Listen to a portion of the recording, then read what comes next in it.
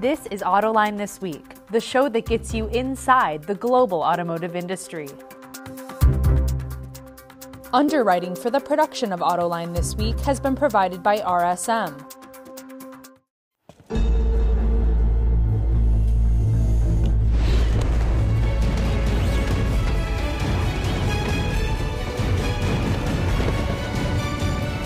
Prepare for challenges specific to your business by working with trusted advisors who help turn obstacles into opportunities. Experience the power of being understood. RSM, Audit, Tax, and Consulting for the Middle Market. And now, here's your host, John McElroy.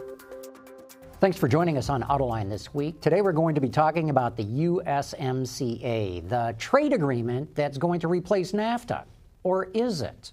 What's that trade agreement all about? Is it ever going to get ratified? We're going to get to the bottom of some of this today because I've got three experts, including Kristen Gicek. She's the Vice President of Industry, Labor, and Economics at the Center for Automotive Research in Ann Arbor. Les Glick is the co-chair of International Trade and Customs at the law firm Butts Along. And Joe Brusuelas is the chief economist for RSM. And thank you all for joining us today. Thank you. You're welcome. Kristen, I'll throw it out to you first. What are the main differences between NAFTA and the USMCA? Well, NAFTA it's been in place since 1994. It has a very set list of products that are considered content that we look for, the tracing list.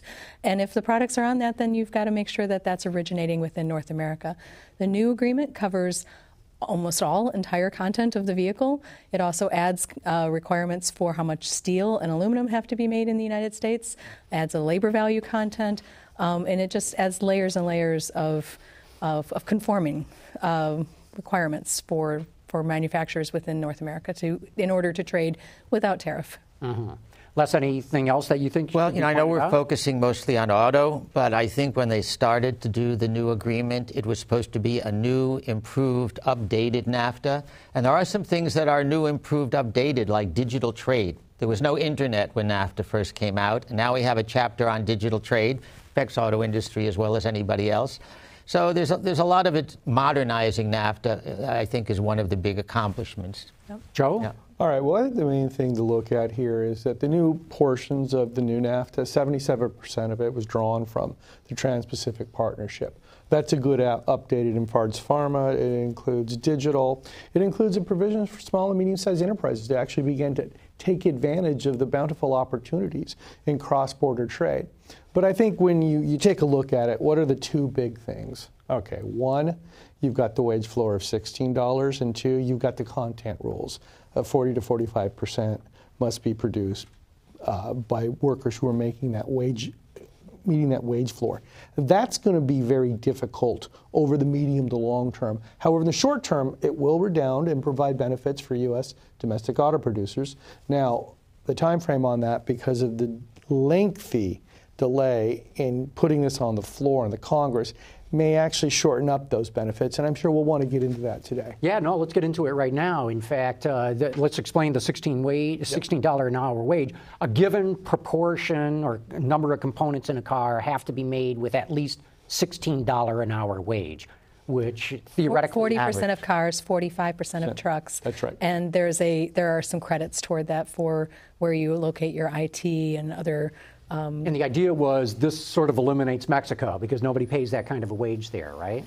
And essentially. That would be a misnomer. Yeah. That's completely wrong. Why do you say that, Joe? All right, so let's say you're a producer, you produce glass, right? Mm-hmm. And you feed into both the auto and the U.S. housing supply chains. All right. You've got a factory, one that's very modern and up to date, where it's all done basically by machines, and another that's sort of out of date with a lot of people, right? All right, you're thinking, okay, how am I going to continue to export into the United States? Well, what you do is you get rid of the workers, right? You create a second factory that's completely automated, right? This idea that $16 an hour wage floor was going to protect jobs was always a misnomer, right? Mm-hmm. That was always made as a PR stunt made for U.S. public consumption. It's not going to help. As a matter of fact, it only takes about a year or two to get those factories up and running. And we've already had 1 year of delay because of political considerations inside Washington. So whatever benefits that were out there for U.S. domestic consumption, based on what's essentially protectionism, are slowly beginning to narrow. Okay, let's see. I might add one thing to that, too. It's not strictly the $16 an hour. 10% of that value can come from high-wage R&D people. So if Ford or GM or Tier 1 puts a plant and facility with $100,000 a year engineers down there, some of that can count into the $16. Well, and there's a 5% credit for where you manufacture as well. Yeah. So of that 40 or 45%, 15% can be met with credits. Yeah. I'd like to make one point on that, though. The requirement for the $16 wage is on the OEM. It's not on the supplier. So I represent a lot of suppliers. So I think the suppliers would like to take the viewpoint that the OEMs will get this $16 by themselves, maybe from their own plants. However, it's realistic. They may be looking to the suppliers, but it's not part of the agreement that the obligation is on the OEMs to meet the $16. But the logic of all this is that there's an expectation that Mexican firms are not dynamic, that they're static. That's simply not the case. They, too, can adapt to the sort of what I call high technology conditions and standards of global production, which then causes the cost of this to go down, right? Creating lateral pressures for glass makers or other producers here in the United States. This was one of the reasons why from the beginning, as I looked at the attempt to renegotiate NAFTA, it just didn't make a lot of sense. We were better off just going with TPP as it was. But hey, this is now water under the bridge, and we're all going to have to adjust to it going forward. Well, I mean, President Trump ran on this as part of his platform. He was going to rip up NAFTA. He's going to renegotiate. He was going to bring jobs back to America. Is this going to bring jobs, manufacturing jobs? This is an automotive show. Is it going to bring automotive manufacturing jobs back to the United States? Well, look, I think the entire trade war, whether it's with the NAFTA countries, whether it's with Europe, or whether it's with China and the tributaries there, it's one big audacious attempt to repatriate supply chains. That's clearly not working. It's clearly not going to happen. The economics of it just don't make sense. If you're GM, right, and your biggest export market for your automobiles is China, you need to be in those supply chains. You're not going to bring them back. Yeah. Right? So when you take a look at what's going on with NAFTA, I think the most important thing is that we don't withdraw from it. NAFTA is far more important than our trade with China, which is why it's somewhat disappointing that we haven't seen more movement on this in the Congress. Because I think the bigger risk is that it doesn't get done, and then political considerations take over. They just wipe out whatever economic and financial considerations are there, and then Mr. Trump acts as he sees fit. Well, we need to get into that more, too. But, Kristen, what do you think? Is this USMCA, if it's enacted, going to bring more automotive manufacturing jobs back to the U.S.? Well, I think the time frame is really important, too. I mean, this was targeted to start January 1st, 2020. It doesn't look like that target is within reach right now with the political considerations in the Congress. So, as if it becomes enacted with a 3-year and 5-year grow-in periods, we may be very deep into a recession or coming out of the recession on the other side by the time all of these requirements take hold. So it's really difficult to say if we're in a downward market, are we going to be bringing more stuff back here? What we can see from recent trade data, we looked at the first 6 months of 2018 versus the first 6 months of 2019. Did that because most of the China tariffs on auto took hold in July and September last year that affect the auto industry. And we see, a lot of China trade is down in many of those trade codes.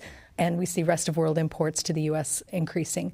And I thought, well, is any of that coming from Mexico? A lot of it is coming from Mexico. So we see not a resourcing back to the U.S., but a resourcing to Mexico. And Les, what do you think? Is this going to bring back more U.S. jobs? I agree. And I think, am I correct, the U.S. International Trade Commission did a study, and I think they felt that there was going to be a net increase in jobs. This was a prerequisite to it passing Congress. If they eliminate the uncertainty. The uncertainty principle was what turned it to positive. And she really makes just a fantastic point. The broader trade war, right, is resulting in supply chain shifting, not to the United States, but out of China to the rest of the world. That's why you've seen the trade gap with Indonesia, Vietnam, Malaysia actually increase. And I'm not surprised, and I'm sure neither are you two, that Mexico's been one of the prime beneficiaries of the trade war that's broken out with China.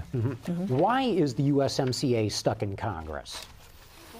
I think there's three reasons, right? First is that the Democrats have significant problems with environmental and labor standards actually being enforced. These are untested, they're new, and right now the leadership in the House is just not convinced. And second, this goes back to TPP. They have real problems with the way pharma is organized inside TPP and was just basically cut, pasted, and lifted onto the new NAFTA.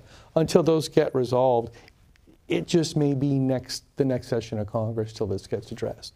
Well, and you have groups, labor groups, environmental groups, consumer groups that are lining up opposed to. Of course, they were opposed to NAFTA too, right? Well, Doesn't USMCA improve it in any way? AFL-CIO was neutral on NAFTA in the 1990s, so they're remaining neutral right now.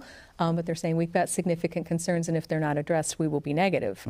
And that's a change from where they were in the 90s. Yeah. Well, I've been involved a lot in lobbying. I'm going back Wednesday to participate in the MEMA Fly-In Lobby Day, where we're going to see lots of people in Congress. I think, this is my opinion, that yes, labor is a big issue with the Democrats, but we've never seen labor get more in any kind of trade agreement. It wasn't in NAFTA at all, only a side agreement. They have this minimum wage, and also the country had to pass protection for union organization. So I think, in a way, labor has gotten a lot, more than ever before. So, I think Mr. Lighthizer is dependent upon organized labor to support this in order to get it passed. And organized labor has issues with, environment, labor, and pharma, but they also have larger issues around the digitalization of the U.S. economy, what the digital economy will do going forward, and where organized labor's relative place in that new economy is. And so, yeah, this is the Trump administration's really going to have to do some heavy lifting to get this done in this session of Congress. Isn't part of the problem, too, the Democrats would be loath to give President Trump a victory? Isn't that a factor, especially going into a presidential election year? That's politics I'm staying out of. Okay. Well, I have heard that Speaker Pelosi, despite her disagreements with President Trump, wants to see this passed, and she respects Ambassador Lighthizer. So I think that's a good sign. And another hot issue is enforcement. A lot of people are saying, well, you put all these labor and environment, we want to see how they're enforced. So if there's been a lot of meetings back and forth during the recess between the Democratic committee. They had a group from the caucus meeting with Ways and Means. So if they get what they want in enforcement, I think she'll give the green light.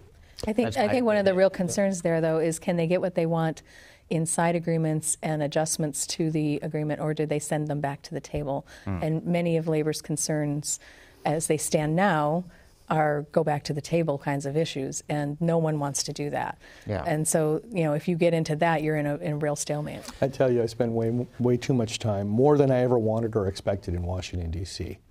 And the two things that stick out for me as an economist, and I'm going to look at it in a different framework than these two will. One, the private sector is now hiring at less than 100,000 per month. That means the unemployment rate is going to be going up soon. Two, we're already in a domestic manufacturing recession on top of a global manufacturing recession that was largely triggered by the trade war. It seems to me it's hard to believe that the Democrats are just going to go along with this without extracting major changes to the document. And perhaps that's just a bridge too far for Mr. Trump, but we'll have to see how this plays out. Yeah, Les, what do you think? Well, I'm optimistic. I think it's going to pass. I'll buy each of you a lunch or something when we meet again. But on the other side, Congresswoman Rosa DeLauro, who is a labor supporter, she said next year. So that fits in with you, that they're going to push it back until they get more. So, but that pushes it into a presidential election year, and woo. Nothing's going to get done next year. What she really means is next session. Yeah. Okay, if and when it's enacted, how soon would the provisions kick in? And I'm, of course, more interested in the automotive industry, this show being about that. Well, most of them are on 3-year transition periods. The steel aluminum rule is a day one rule. But the parts content rules are mostly 3 years. The automakers have the opportunity to file alternative staging plans, or if they've got a credible plan to get there over 5 years, they can have a plan with the USTR to get there over 5 years. So The only thing that sticks out in the agreement as a 5-year to grow in is the battery content rule. Advanced batteries have to meet 75% content over a 5-year grow in. Everything else is 3 years unless they have this alternative staging agreement. Right, and I don't want to get too much into details, but they've divided it into core parts, which are things like engines and transmissions, suspensions, principal parts, which include brakes and motors, starter motors, and then the complementary parts, which are mostly everything else. So all of them, they have this 2023 phase-in, and they have to get to 75% for the core parts and principal principal parts 70%, and the complementary parts 65%. So they have a nice phase-in. Yeah, but 2023 is based on a 2020 start, so Yeah. it's 3 years Push it from, back, 3 years based on what you from guys when are all they for. implement. By the way, it's a very good chart from her group that they put this together. Yeah. I have to give you credit, but thank it's you. very good from Joe, our group. Kristen raised the issue of electric vehicle batteries. That's been one of the concerns that China and Europe are going headfirst into the EV market. They're going to build up the supply chain. The U.S. is going to be left out. There's talk that the USMCA is going to force the creation of a EV supply chain in the United States. How do you read it? Well, I think we want to be careful what we wish for, right? I'm just old enough to remember the Japanese making some extraordinarily bad bets around televisions and automobiles in the 80s and 90s. I think that we're better off letting these markets develop so that we arrive at a standard that's sustainable and one in which we can evolve. So my sense here is that there's a little bit too much noise around this, right? Let the Europeans and Chinese make mistakes. Look, the Chinese already think they've arrived at the standard for artificial intelligence. No. Let them spend trillions of dollars trying to enforce that standard. They want to do the same thing around batteries. I'm fine with that. We'll out-innovate them. We'll outperform them. Over time, we'll own that market, but we'll do it the right way. Kristen, what do you think? Well, I think, one of the concerns here is, trade has created a lot of uncertainty in the auto industry. We don't know what the sourcing rules are going to be, where people should be investing, but we also have great uncertainty on fuel economy and greenhouse gas regulations and, an antitrust case that was just filed. So, is the market there in the U.S. for electric vehicles without subsidies that have been phased out for 2 of the largest producers, without aggressive greenhouse gas and fuel economy rules? They have to have people who want to buy those vehicles before we have enough, Before we start worrying about building up a supply chain. before we have enough, right? critical mass to have the full supply chain here for batteries. And, the other thing is a lot of the battery electric vehicles made in the U.S. are sold in the U.S., don't cross a border. So there would have to be something put in place that would make those have to conform with USMCA rules. Otherwise, they're not crossing a border and won't trigger USMCA If I could add something too, I think the China 301 is really more focused on the electric vehicle. What's the 301? The 301 case was an action brought by the president under Section 301, basically imposing all these tariffs, 25%, 10%, based on the fact that intellectual property. Yeah. Intellectual property. But one of the key issues, and people can apply for exclusion, so I'm familiar with this, is the China 2025 plan. And that plan is to get China to take over the electric vehicle market. And that's one of the reasons the 301 case was brought, because China is putting all the resources of their big economy to push this electrical vehicle. So those tariffs under 301 are kind of counteracting that. That's the idea. And China has market level levers that we don't have. Sort of the way the Japanese plowed into plasma but never thought about high definition, right? Yeah. Let them do some of these things. Now, Kristen's spot on here. It's not just the uncertainty, it's the uncertainty tax that's been imposed on U.S. manufacturing in general and the automotive industry in particular. Look, in the second quarter of the year, outlays on fixed business investment, this is critical productivity enhancing material, software, machines, intellectual property, declined by 6.1%. What caused that? It's the shift in trade policy. Until this is rolled back, that uncertainty tax is just not going to be lifted at a time when the industry is thinking about consolidation, thinking about the partnerships like the one between Ford and VW, right? Really starting to think about what the future looks like 20, 25 years out. We're not going to be able to get there. We're not going to be able to get started. That's why that's all got to be rolled back. There's been talk maybe Trump, if he didn't get his way, would withdraw from NAFTA. Kirsten, do you think that's a serious threat? I think we have to take it as a serious threat because you don't know. What it does is the president does have the ability to withdraw the U.S. from the NAFTA agreement. Canada and Mexico can remain in it, although they're both in the CPTPP and can trade with each other through that. But it sets in motion a 6-month period. So, if we introduce legislation this fall, the House has 45 days to consider the bill, and his threat is about, if things aren't going quite the way he wants them to go, that then starts a 6-month timer with negotiating the withdrawal of the U.S. from NAFTA. That puts you right before the election if, all of that timing works out. So I don't know. You have to take him at his word because he's done things that he said he was going to do. So yeah, you have to plan for it. Not done a lot of things he said he was going to do as well. You have to plan there's for it. Another uncertainty factor. I remember I was sitting in my office one day, and all of a sudden I started getting these calls. There's a rumor that tomorrow morning President Trump is going to withdraw from NAFTA. And all of the groups, MEMA, National Association of Manufacturers, started making calls with their CEOs. The President of Mexico, Prime Minister of Canada, and he changed his mind. But that was a kind of threat that was real, very real. People were really He did say it was worried. the one thing he regretted. He was in an interview with Leslie Stahl on 60 Minutes. He said one thing of his presidency that he regretted is that he didn't pull out of NAFTA earlier. So this is the thing. Yeah. China gets all the noise. It's like the lead story a lot. It moves markets. NAFTA is far more important. It's far more important for the country, for the economy, and the auto industry. We don't have an American supply chain. We have a North American supply chain, right?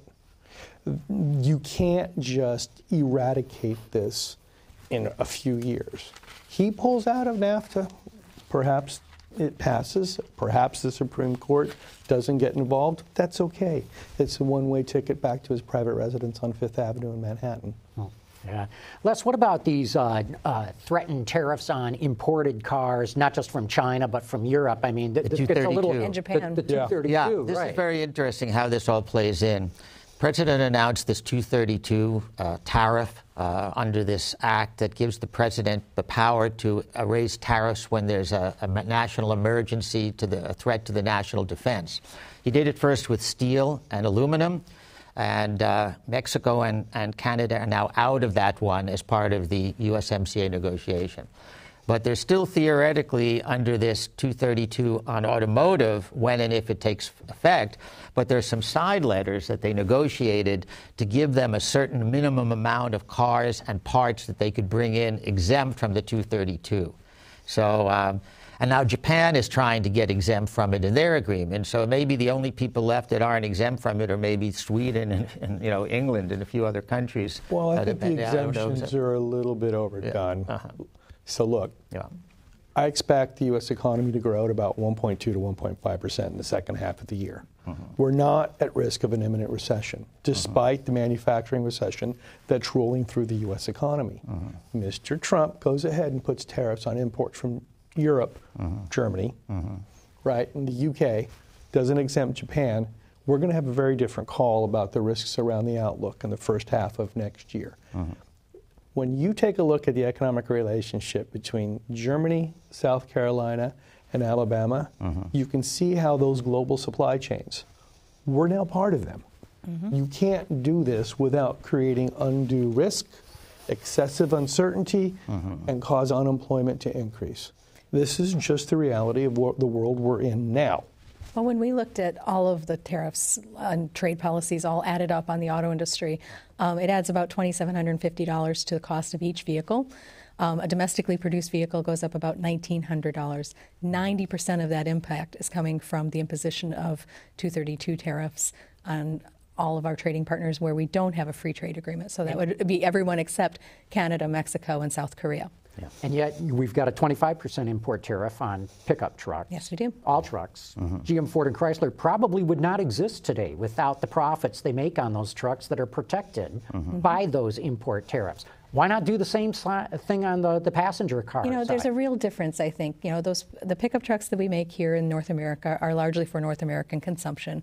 They're not produced in other vehicle markets. The supply chain's very regional here in North America. All of our cars and CUVs are on global platforms with global supply chains. So, the C platform for any given manufacturer may have 7 or 8 different production outlets or production sites in the world, and they may have 6 or 7 different models that they put on that platform across the world. So when they pick something like, as non-distinct as a windshield wiper motor, is it going to be different for the one plant that they're supplying here in North America? Or is it going to be the same windshield wiper motor that they're putting on in the plant here, the plant in Europe, the plant in China, the plant in India?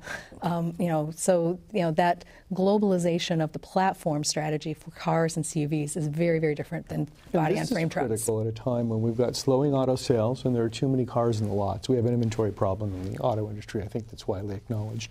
If you go ahead and impose those sorts of costs on American consumers, so $2,750 for domestically imported cars, $4,000. Not domestically imported, but domestic cars, $4,000 for imported cars. That completely wipes out all of the benefits from the 2017 tax cut.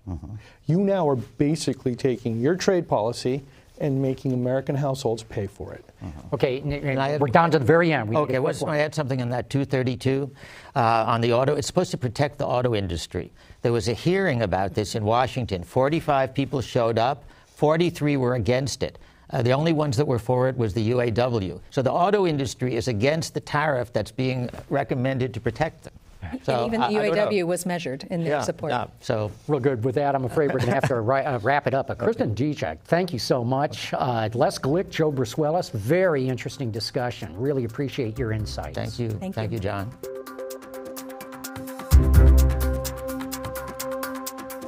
Underwriting for the production of Autoline this week has been provided by RSM.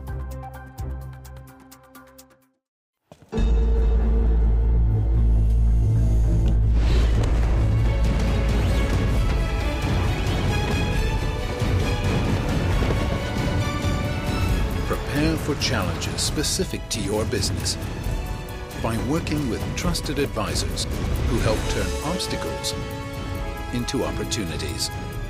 Experience the power of being understood. RSM, Audit, Tax, and Consulting for the Middle Market.